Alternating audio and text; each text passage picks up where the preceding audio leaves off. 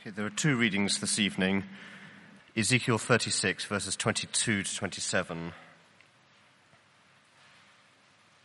Therefore, say to the Israelites, this is what the sovereign Lord says.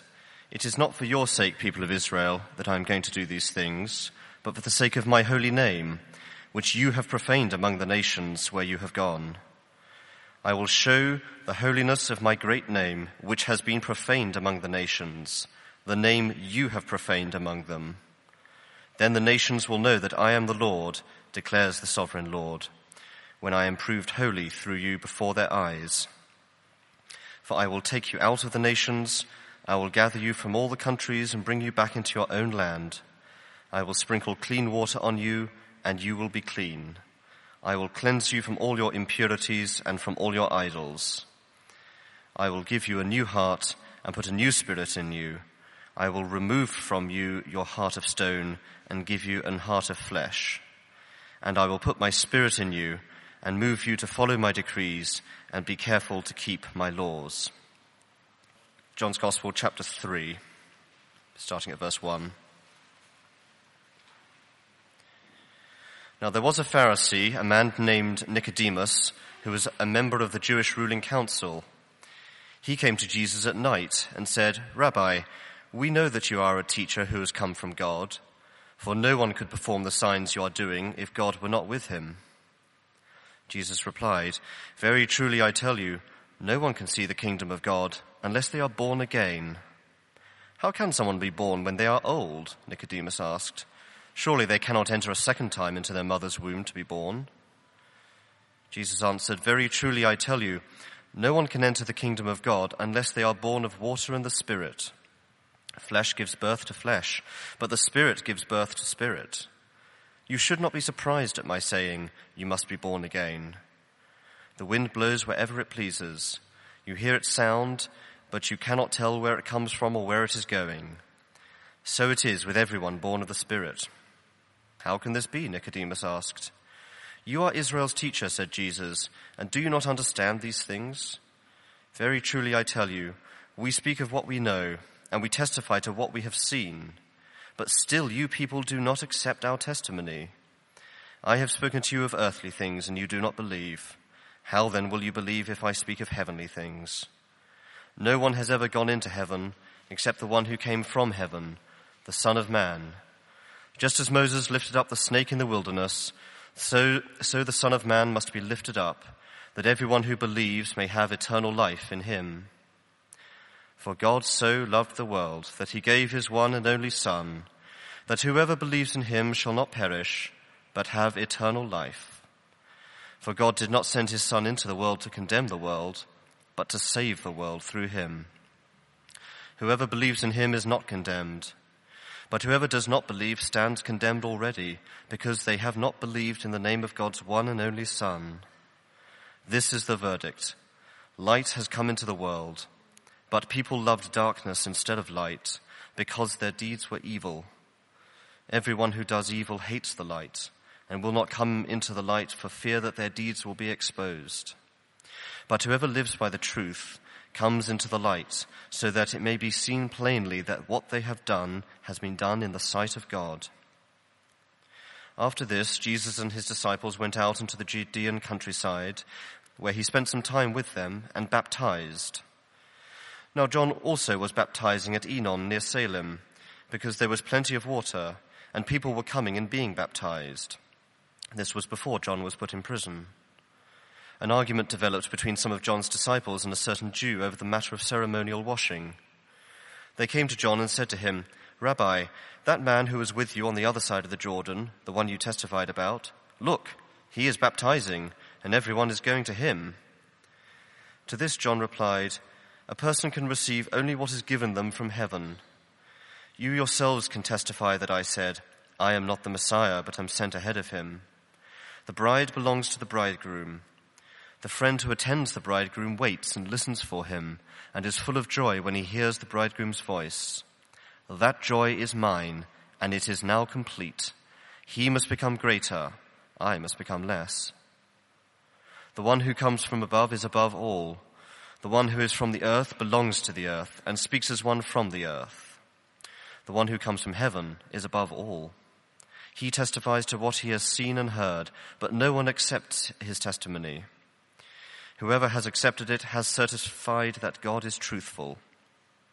For the one whom God has sent speaks the words of God. For God gives the Spirit without limit. The Father loves the Son and has placed everything in his hands. Whoever believes in the Son has eternal life, but whoever rejects the Son will not see life, for God's wrath remains on them. This is God's word. Father God, in one sense, the things this passage teaches are reasonably straightforward.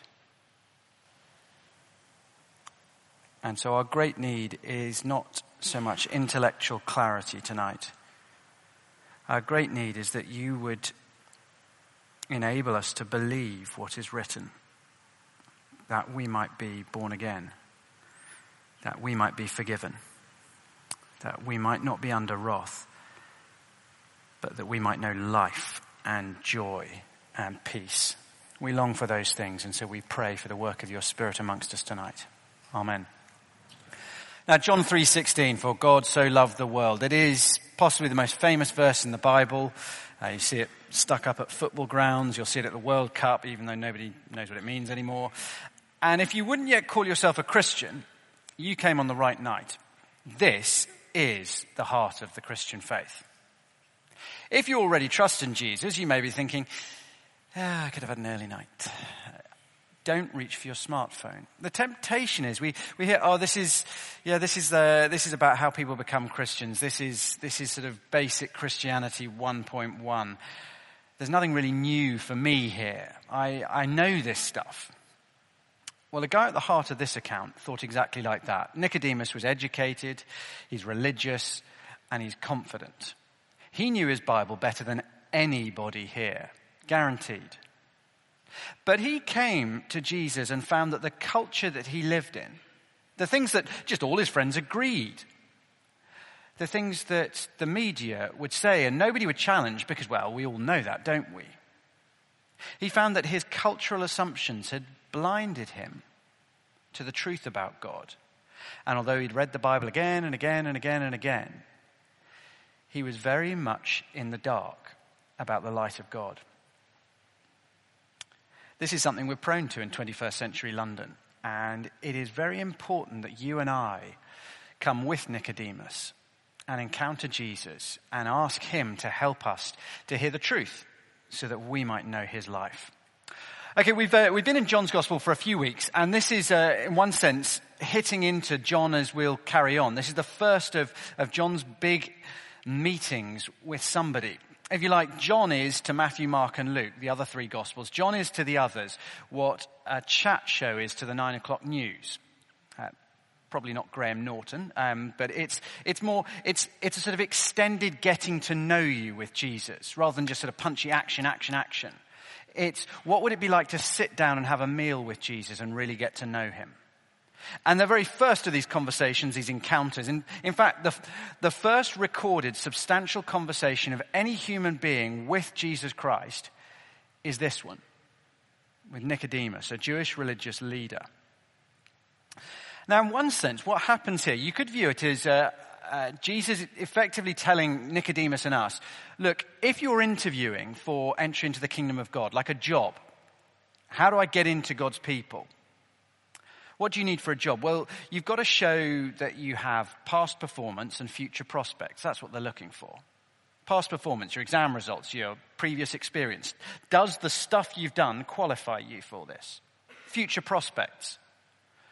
Does the sort of person that you are mean that you be worth us employing, worth us taking a punt on? And Jesus' answer is, I'm sorry, Nicodemus and every other human being in history, including all of us here tonight, but you're stuffed. On past performance and future prospects, you're stuffed. But wonderfully, he tells us that what we fail, God has fulfilled. And so he tells us that God can provide new birth from his Spirit. And that sorts out our future prospects.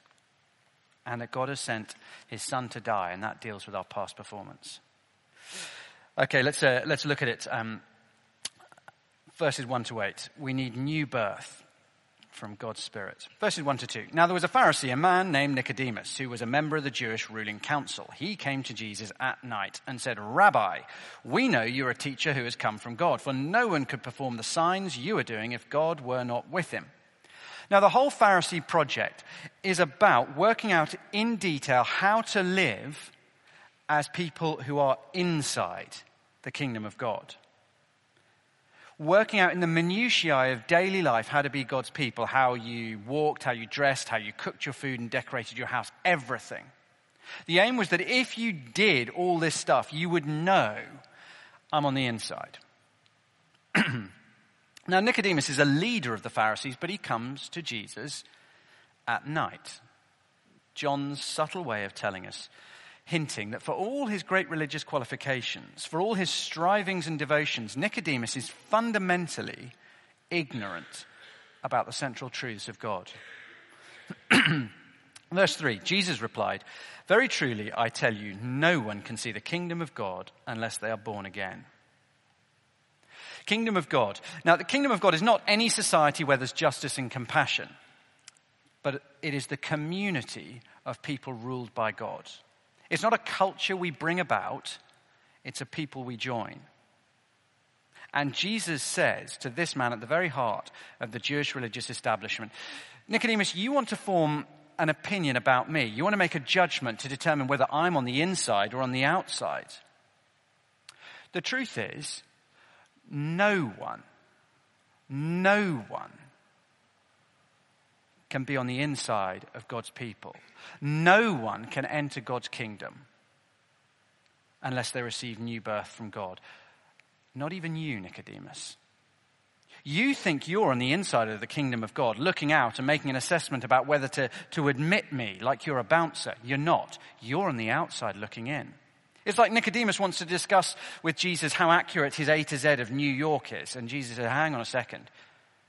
You're in London. And you haven't got a plane ticket, my friend. You're on the outside, Nicodemus. Now, you can understand Nicodemus' rather exasperated reply in verse 4.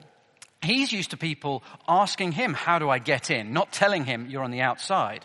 And so he says, verse 4, how can someone be born when they're old? Surely they cannot enter a second time into their mother's womb and be born. Jesus answered, verse 5, very truly, I tell you, no one can enter the kingdom of God unless they are born of water and the Spirit. Flesh gives birth to flesh, but the Spirit gives birth to spirit. You should not be surprised at my saying, you must be born again. The wind blows wherever it pleases. You hear its sound, but you cannot tell where it comes from or where it's going. So it is with everyone born of the Spirit. There are two shocking truths for us to grasp in these verses. Two traps, actually, that we fall into as we come to look at Jesus Christ. First, lots of us, like Nicodemus, think that we are the ones making the judgment. Now, I don't think that many of us would say, I'm a great religious expert necessarily. But as enlightened Western liberals, we are very used to looking around at the rest of the world and historical statues and characters and forming a judgment on whether they are good or bad by whether they fit with us. Have you noticed how we do it all the time? We look at other nations and say they're not behaving very well, and we'll withhold aid unless they catch up with us. We look back at characters from history and say, well, we ought to rename this building because we don't like their behavior. Now, I'm not here to rule on whether any of those individual instances are right or wrong. It's the assumption behind it, which is that morality is us. We're the ones who make moral decisions. We are the culture that's got it right. And so when we come to Jesus Christ, this great historical figure, we're tempted to think it's just like that. And we look at Jesus and think, what do I make of him? How does he stack up according to right and wrong? In other words, my assumptions. And the issue actually carries on even when we're Christians. We hear the Bible taught week by week. But we're so shaped by our culture that we find ourselves weighing what Jesus says and determining whether we'll obey him on whether it fits and sits with our culture. And if it doesn't, well, we'll debate it, we'll question it, we'll avoid it. And Jesus gently but firmly says to both groups, Yet you're not in the judge's seat. I am. The Bible tells us what we think of Jesus Christ is very, very, very important. But it is not the most important thing in the world. You surprised to hear that? What you think of Jesus Christ is not the most important thing in the world. What he thinks of you, oh, now that's the most important thing. Because he's the judge, not me and not you. Well, secondly, if that's a shock to us, that Jesus is the one making the judgments, the second shock, and perhaps the bigger slap in the face, is that these verses tell us that entry into God's people, God's kingdom, is not difficult, it's impossible. Now, I suspect in our more rational moments, most of us realize there is a gap between us and God. We realize he is a long way above us, if you like. And we assume, therefore, that only the best and most virtuous of humans can be part of God's people. You know, Hitler is out, Assad is out, Mother Teresa is in. And as for us, well, we kind of hope that if God catches us on a good day and we try really hard, we should just about make it. And that's how the Pharisees thought too, which is why they were so religious and so diligent and so disciplined. But Jesus slams the door on us and on them. Verse 3, very truly I tell you, no one can see the kingdom of God unless they're born again. Slam. Verse 5, very truly I tell you, no one can enter the kingdom of God unless they are born of water and the Spirit. You don't need to try really hard, Jesus says. You need a totally new life.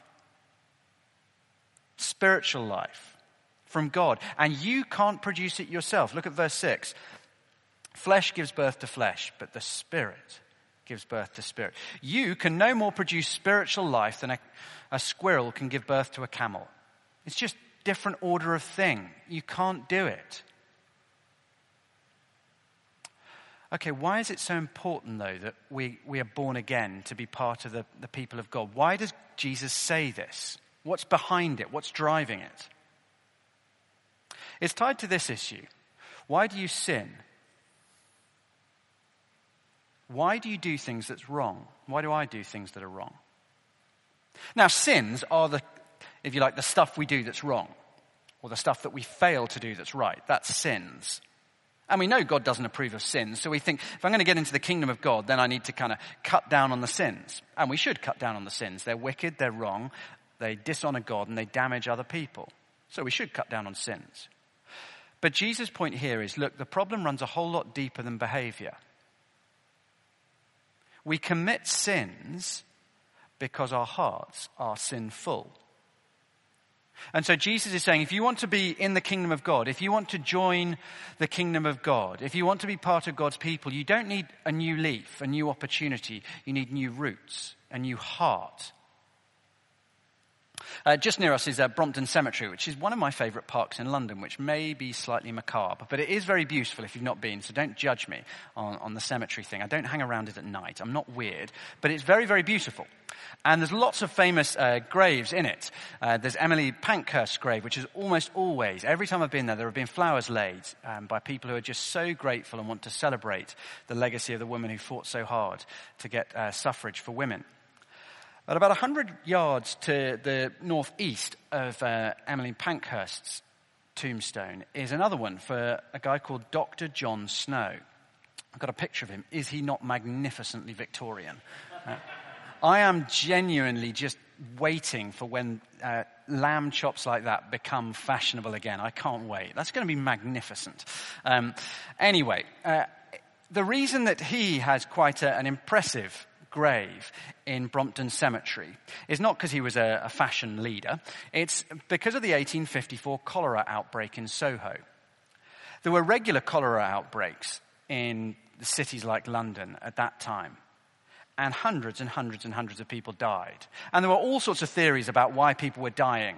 One of the main ones was the miasma theory, which was a pretty reasonable one. If you think London's smelly and sweaty now on the tube, London back then, you could pretty much see the air. And so they said there's a miasma in the air which is making people ill. But John Snow studied and worked, and he thought there was another thing going on. A number of people were trying to cure cholera. They thought, if we can come up with a cure, a vaccine or something, if we can work out how to cure cholera, we'll save lots of lives. But as Jon Snow did detective work with working out where the outbreaks were happening, where people were dying, he realized that there was a pump in Broad Street in Soho. And the water was coming basically from just next to the sewage outlet was the water inlet for this pump. And he realized it was contaminated water that was killing people. And he realized you could treat the sickness, you could get the populace to be much more disciplined about their own hygiene, washing their hands and whatever. You could even seek to purify the water. But while the pump is contaminated with sewage, it is going to be producing cholera and death time and time again. And you see, you and I can work at cutting down our sins. We can seek to up our discipline. Those are good things to do. But the problem is, if my pump, my heart, is contaminated, then as hard as I try, I will always be pumping out filth and selfishness and wickedness and indifference to others. And so while some of us might commit fewer sins than others for all sorts of reasons, all of us share this problem of a contaminated pump. And so our future prospects are not a good bet for God. Why would he want us in his kingdom, pumping out filth and selfishness? We don't have great prospects. And so God should not let us into his kingdom. But the good news is, what we lack the ability to change, God can change. In verse 5, Jesus says, being born again is to be born of water and the Spirit. He's picking up on that Old Testament passage that Thomas read for us from Ezekiel 36, where God promised, I will sprinkle clean water on you, and you will be clean. I will cleanse you from all your impurities and from all your idols. I will give you a new heart and put a new spirit in you. I will remove from you your heart of stone and give you a heart of flesh. I will put my spirit in you and move you to follow my decrees and to be careful to keep my laws. It is beyond our power to generate spiritual life, to change our hearts into hearts that beat with a love for God and a love for other people. But in Ezekiel 36, God promised that one day he would send his Holy Spirit to transform hearts, to cleanse us inside like the washing of water in our hearts, and to give us a new heart that loves God and loves others. That new birth that's being talked about in John 3, it means a new spiritual life working from the inside out. Not a new religious discipline working from the outside in, but a new spiritual life that starts here and works out. In 1904, there was a massive revival in Wales. Revival just meaning a whole heap of people, an unnatural number of people becoming Christians at the same time. The gospel was preached by Evan Roberts and Evan Evans and other people with wonderfully Welsh names like that. And historians estimate 100,000 people in Wales were born again as they became Christians over the space of a year or so. Extraordinary event. It was such a big deal that even the great newspapers of London couldn't ignore it. And eventually, a number of journalists were dispatched from London to Wales to find out what was going on. And there's a lovely story in the history of that revival that one of the senior editors of one of the traditional London papers was arrived in Cardiff train station, Cardiff Central, and he got off the first class carriage of the train and turned to the porter and said, "My good man, I'm looking to find the revival. I was wondering, could you tell me where it is taking place?" And he responded, "Right here, inside my waistcoat." Beautiful. He says, "Yeah." He said, "That's where it's happening. New birth has taken place in here. That's where it's going on." And Jesus has seen the powerful effects of this new birth, of this spiritual birth that brings change from the inside out. He talks about it in verses 7 to 8. You should not be surprised at my saying, you must be born again. The wind blows wherever it pleases. You hear its sound, but you cannot tell where it comes from or where it's going. So it is with everyone born of the Spirit. Jesus is making a very obvious point. You can't see the wind, but you can see its effects.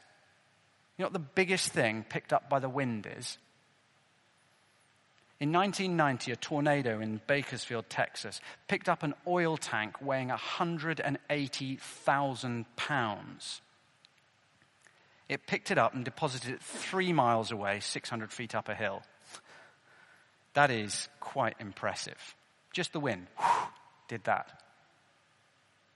You don't see any physical change when someone becomes a Christian. They don't get a sort of a holy glow or a halo like the medieval paintings. But the power of the Holy Spirit can pick up a life and utterly transform it. And Jesus says, I've seen the effects. And if you only had eyes, Nicodemus, you would see them too. The great Bishop J.C. Ryle explained this new birth by saying it's the calling into existence of a new creature with a new nature, new habits of life, new tastes, new desires, new appetites, new judgments, new opinions, new hopes, and new fears. Those are the effects. At the Revive weekend that a number of us have been on, I bumped into a guy I haven't seen for a few months now, Alex, who 10 years ago was self-obsessed, very self-obsessed. He spent half his time earning money because he wanted to be rich. That was his aim in life. And the other half of his time in the gym because he wanted to be huge. He's got arms, I'd say like my legs, but that would be doing them a disservice. They're kind of like my torso. He does individual bicep curls with 50-kilo weights. He is the dictionary definition of hench because he lived for himself. He was utterly self-obsessed when you talk to him. But then he was born again and transformed by the Holy Spirit. And now his heart beats in a different way. He's given up everything. He's moved to a rather dangerous area of the world to tell other people about Jesus. He's given up the prospect of marriage because it's a pretty dangerous sort of area. He's given up the prospect of making money because he doesn't care about that anymore.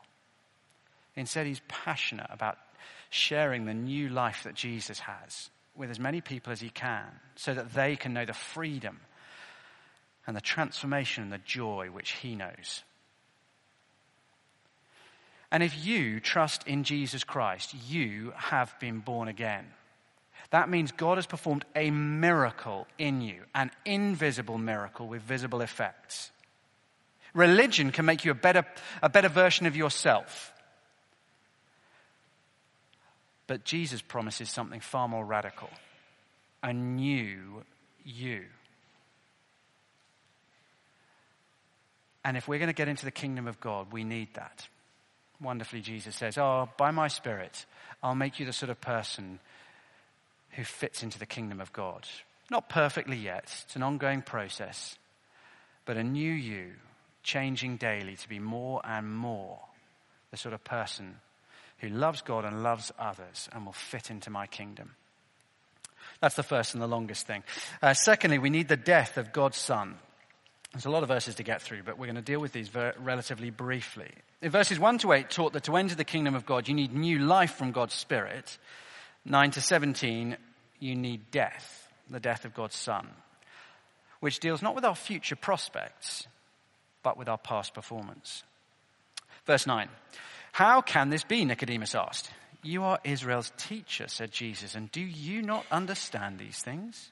Very truly, I tell you, we speak of what we know and we testify to what we've seen, but still you people do not accept our testimony. I've spoken to you of earthly things and you do not believe. How then will you believe if I speak of heavenly things? No one has ever gone into heaven except the one who has come from heaven, the Son of Man. Just as Moses lifted up the snake in the wilderness, so the Son of Man must be lifted up so that everyone who believes may have eternal life.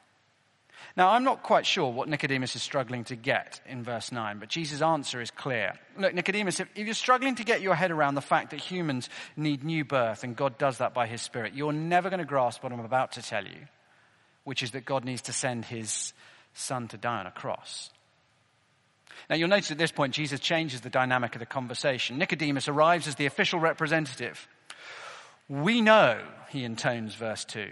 Well, verse 11, Jesus responds in kind. Well, Nicodemus, we speak of what we know. And Jesus' royal we comes with a little bit more weight.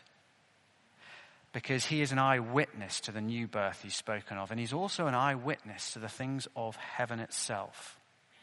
And with all that authority, he says, you cannot be part of God's people. You cannot enter the kingdom of God unless you trust in the death of God's Son for your sins. So verses 14 to 15 are referring back to an incident in the book of Numbers. Just as Moses lifted up the snake in the wilderness, so the Son of Man must be lifted up, that everyone who believes may have eternal life in him. God's people are on the way out of slavery in Egypt to the promised land, and in between they basically grumble lots and disobey daily. That's their routine. And it's disgraceful. And God disciplines them to turn them back to himself, and he allows a plague of snakes to go into the camp, poisonous snakes, and people are getting bitten and dying. And so he tells Moses, put up a bronze snake on a pole, and everybody who looks at the bronze snake will be saved. Now, the bronze snake had no magical powers whatsoever. It was a bronze snake. The point was, to look at the bronze snake was an act of trust. You'd only do it if you just, God says do it, okay, God said I'll do it. It taught them that when you trust God, you're saved. The power was not in the snake. The snake saved nobody. Trust in God saved them. And Jesus says, like the bronze snake, he must be lifted up, verse 14. He'll be raised not on a sort of snake pole, but he'll be raised on a cross, and he will die to give eternal life. Which brings us to verse 16, perhaps the most famous verse in the Bible, but it is full of truths that have been misunderstood in every age since Nicodemus. So what we're going to do is look at this verse, but we'll allow verses 17 to 36, but especially 17 to 21 to kind of inform it for us, rather as we did with the second half of chapter 2, informing the first half last week. So, 16 to 21. For God so loved the world that he gave his one and only Son, that whoever believes in him shall not perish but have eternal life. For God did not send his Son into the world to condemn the world, but to save the world through him. Whoever believes in him is not condemned, but whoever does not believe stands condemned already, because they have not believed in the name of God's one and only Son. This is the verdict. Light has come into the world, but people love darkness instead of light because their deeds were evil. For everyone who does evil hates the light and will not come into the light for fear their deeds will be exposed. But whoever lives by the truth comes into the light, so it may be seen plainly what they've done has been done in the sight of God. For God so loved the world. It begins with God's love. The odd thing is for the world. But we kind of think the world, the beautiful creation of Attenborough's documentaries. He's not talking about that. Or the world as the wonderful ethnic diversity of culture around this globe. He's not talking about that. It means humanity in our wicked, miserable, death-bringing rebellion against God, living for ourselves, using other people, abusing and exploiting the beautiful planet God's given us. And you see from verses 17 to 18, God's sending his Son ought to be our condemnation. It ought to be the judge arriving to destroy us. And so he has to tell us, God did not send the Son into the world to condemn the world. That's what you'd expect. Instead, he came to save. Verse 19, the world rejected God when he came in the person of Jesus, like cockroaches scurrying under the cupboards when you turn on the light. Not in my kitchen, I hasten to add. We recoiled from him because we don't want to be exposed. When the light of Jesus Christ appears, the ugliness of our behavior is exposed. God so loved the world, he sent his Son to save the wicked, that he gave his one and only Son. Verse 16. Yet again this week, a church leader was in the news mocking the Bible's teaching about the cross. Steve Chalk, a Christian minister over in the other side of London, for years has been saying the same things, but he was at it again this week, describing the idea that God the Father sent Jesus to take the punishment for our sins as cosmic child abuse. God can just forgive. He doesn't need to punish sins. But he just doesn't know his Bible or his God, I'm afraid. Verse 34, for the one whom God has sent speaks the words of God, for God gives the Spirit without limit. The Father loves the Son and has placed everything in his hands. The Father and Son, John tells you, and we'll see as we go on through John, especially in chapters 5 and 8, there is this wonderful, tight relationship between the Father and Son. God is a Trinity, Father, Son, and Holy Spirit, perfectly united, one God, three persons. So when the Father sends the Son, it's not some random third party who's being punished for our sins. It's God himself taking the punishment for our sin. God gave his own son. Is in one sense God giving himself. That whoever believes in him. Well, how do we get the benefit of God giving up himself, his son, to die for us? Well, by believing in Jesus. It's not that believing in Jesus is the one good work that makes up for everything else you do. It's the opposite. Believing in Jesus is to turn away from trusting in the stuff I do and to believe instead in what he has done. To believe that in his death he paid for every sin I will ever commit, past, present, and future. To trust that he's done everything necessary in his death to pay for my past. So there is nothing left for me to do. Instead, I just need to trust in him, to look to him. Shall not perish, but have eternal life. Well, now you understand why John the Baptist at the end of this passage is so delighted that people leave him to follow Jesus. Verses 22 to 30. He's happy for his star to fade, as we saw a couple of weeks ago, and to say, he must become greater and I must become less, because he knows it's not just a matter of religious preference. It's not just trading in, well, one sort of religious thing for a slightly better one. It's a matter of eternal life and eternal death. Verse 36. Whoever believes in the Son has eternal life, but whoever rejects the Son will not see life, for God's wrath remains upon him. All humans are under God's wrath already because we start life as sinners from birth. If you don't believe that, just come and do creche for a couple of hours. Eternal death is our destiny if nothing changes, because those selfish attitudes that we start life with grow and grow and grow. And we see the fruit in our families, in our own hearts, and in our nations. Jesus Christ warns Nicodemus and everybody else, none of us will pass the interview to enter God's kingdom. Our past performance and our future prospects are just not good enough. We have too many sins in our past that must be punished. And we have sinful hearts that keep pumping out selfish, obscene things. But what we cannot do, Jesus promises and gives as a gift. New life through his Spirit and forgiveness through his death. Just as we close, three very brief things. What does it mean for me as I look in? What does it mean for me as I carry on? And what does it mean for me as I reach out? What does it mean for me as I look in? People sometimes say to me, I could never be a Christian. I guess a number of us will have heard people say that, but I could just never be a Christian. And Jesus would say, yep, you're absolutely right, my friend. But the heart of Christianity is not stuff we do to earn God's acceptance. The heart of Christianity is what God has done to provide us entry. I could never be a Christian actually is saying, God, Jesus' death wasn't enough. God, your Holy Spirit isn't powerful enough to transform me. Anybody can become a Christian. I don't care who you are and what you've done and what your background is.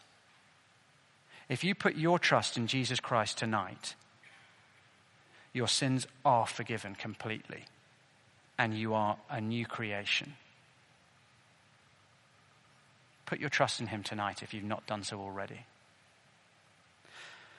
What does it mean as I look in? It means put your trust in him. What does it mean as you carry on, those of us who are already Christians? Never forget that forgiveness through Jesus' death and renewal by the Holy Spirit is not just the way into the Christian faith, it is also the way on. It's the way home. So when you mess up, when you feel guilty and ashamed, as we all do, look up. Look up and see Jesus Christ on the cross and know your sins are forgiven. Don't start by trusting in Jesus and then spend the rest of your time trying to earn your way. Maturity in the Christian life is not increasing independence where I need less forgiveness. That's not maturity. Maturity is increasing dependence on Jesus as I'm more and more aware of how much I need to be forgiven for, and a daily delight that all of it's paid by him. And when I feel hopelessly trapped in a pattern of sin, know that you've been born again. Know that the power of the Holy Spirit, which has given you new birth, is at work day by day. And the Holy Spirit is more powerful than your sinful desires. And one day you will be free. And so today and tomorrow, get up and fight. Because his power is at work in you. And what does it mean as we reach out? Look, people in our culture are crying for the power to change and for an experience of real forgiveness. The endless books about self-esteem and the need to accept yourself and love yourself, they show a society, a culture that's desperate for an experience of change and forgiveness. We know we're not what we should be, and we struggle with our inability to accept who we are. But the problem is that our souls need a weightier voice than just me saying, I know I'm good. They need something bigger, something greater. And you and I are surrounded by thousands, millions of people whose most desperate and deep need is something that we have the answer to. Forgiveness that doesn't come from denying what you've done, but that comes from Jesus paying for it in full. And new birth that comes not from me learning new techniques, but from an external power, the power that created the universe. They can know Almighty God's word, you're forgiven, and Almighty God's power, that you are new. Everyone needs to hear that message. Don't be intimidated by the Nicodemuses of our culture, the confident, knowledgeable, dismissive ones. Bring them to Jesus. He and he alone has the life and the forgiveness we all need. Enjoy it, believe it, live it, and share it. Let's pray. Our Father God, we thank you that our entry into the kingdom of heaven is well beyond any of us. But we thank you that what we cannot do and do not deserve, Jesus has given. And so we pray that we would be people who look to the death of your Son and know our sins forgiven. And we would be people who cry out for the new birth that your Spirit alone can bring, and who rejoice to live in that strength. And we pray that we would go out tomorrow as forgiven new people, and that we would go out committed and delighted that we have the message of life to share with this world. Amen.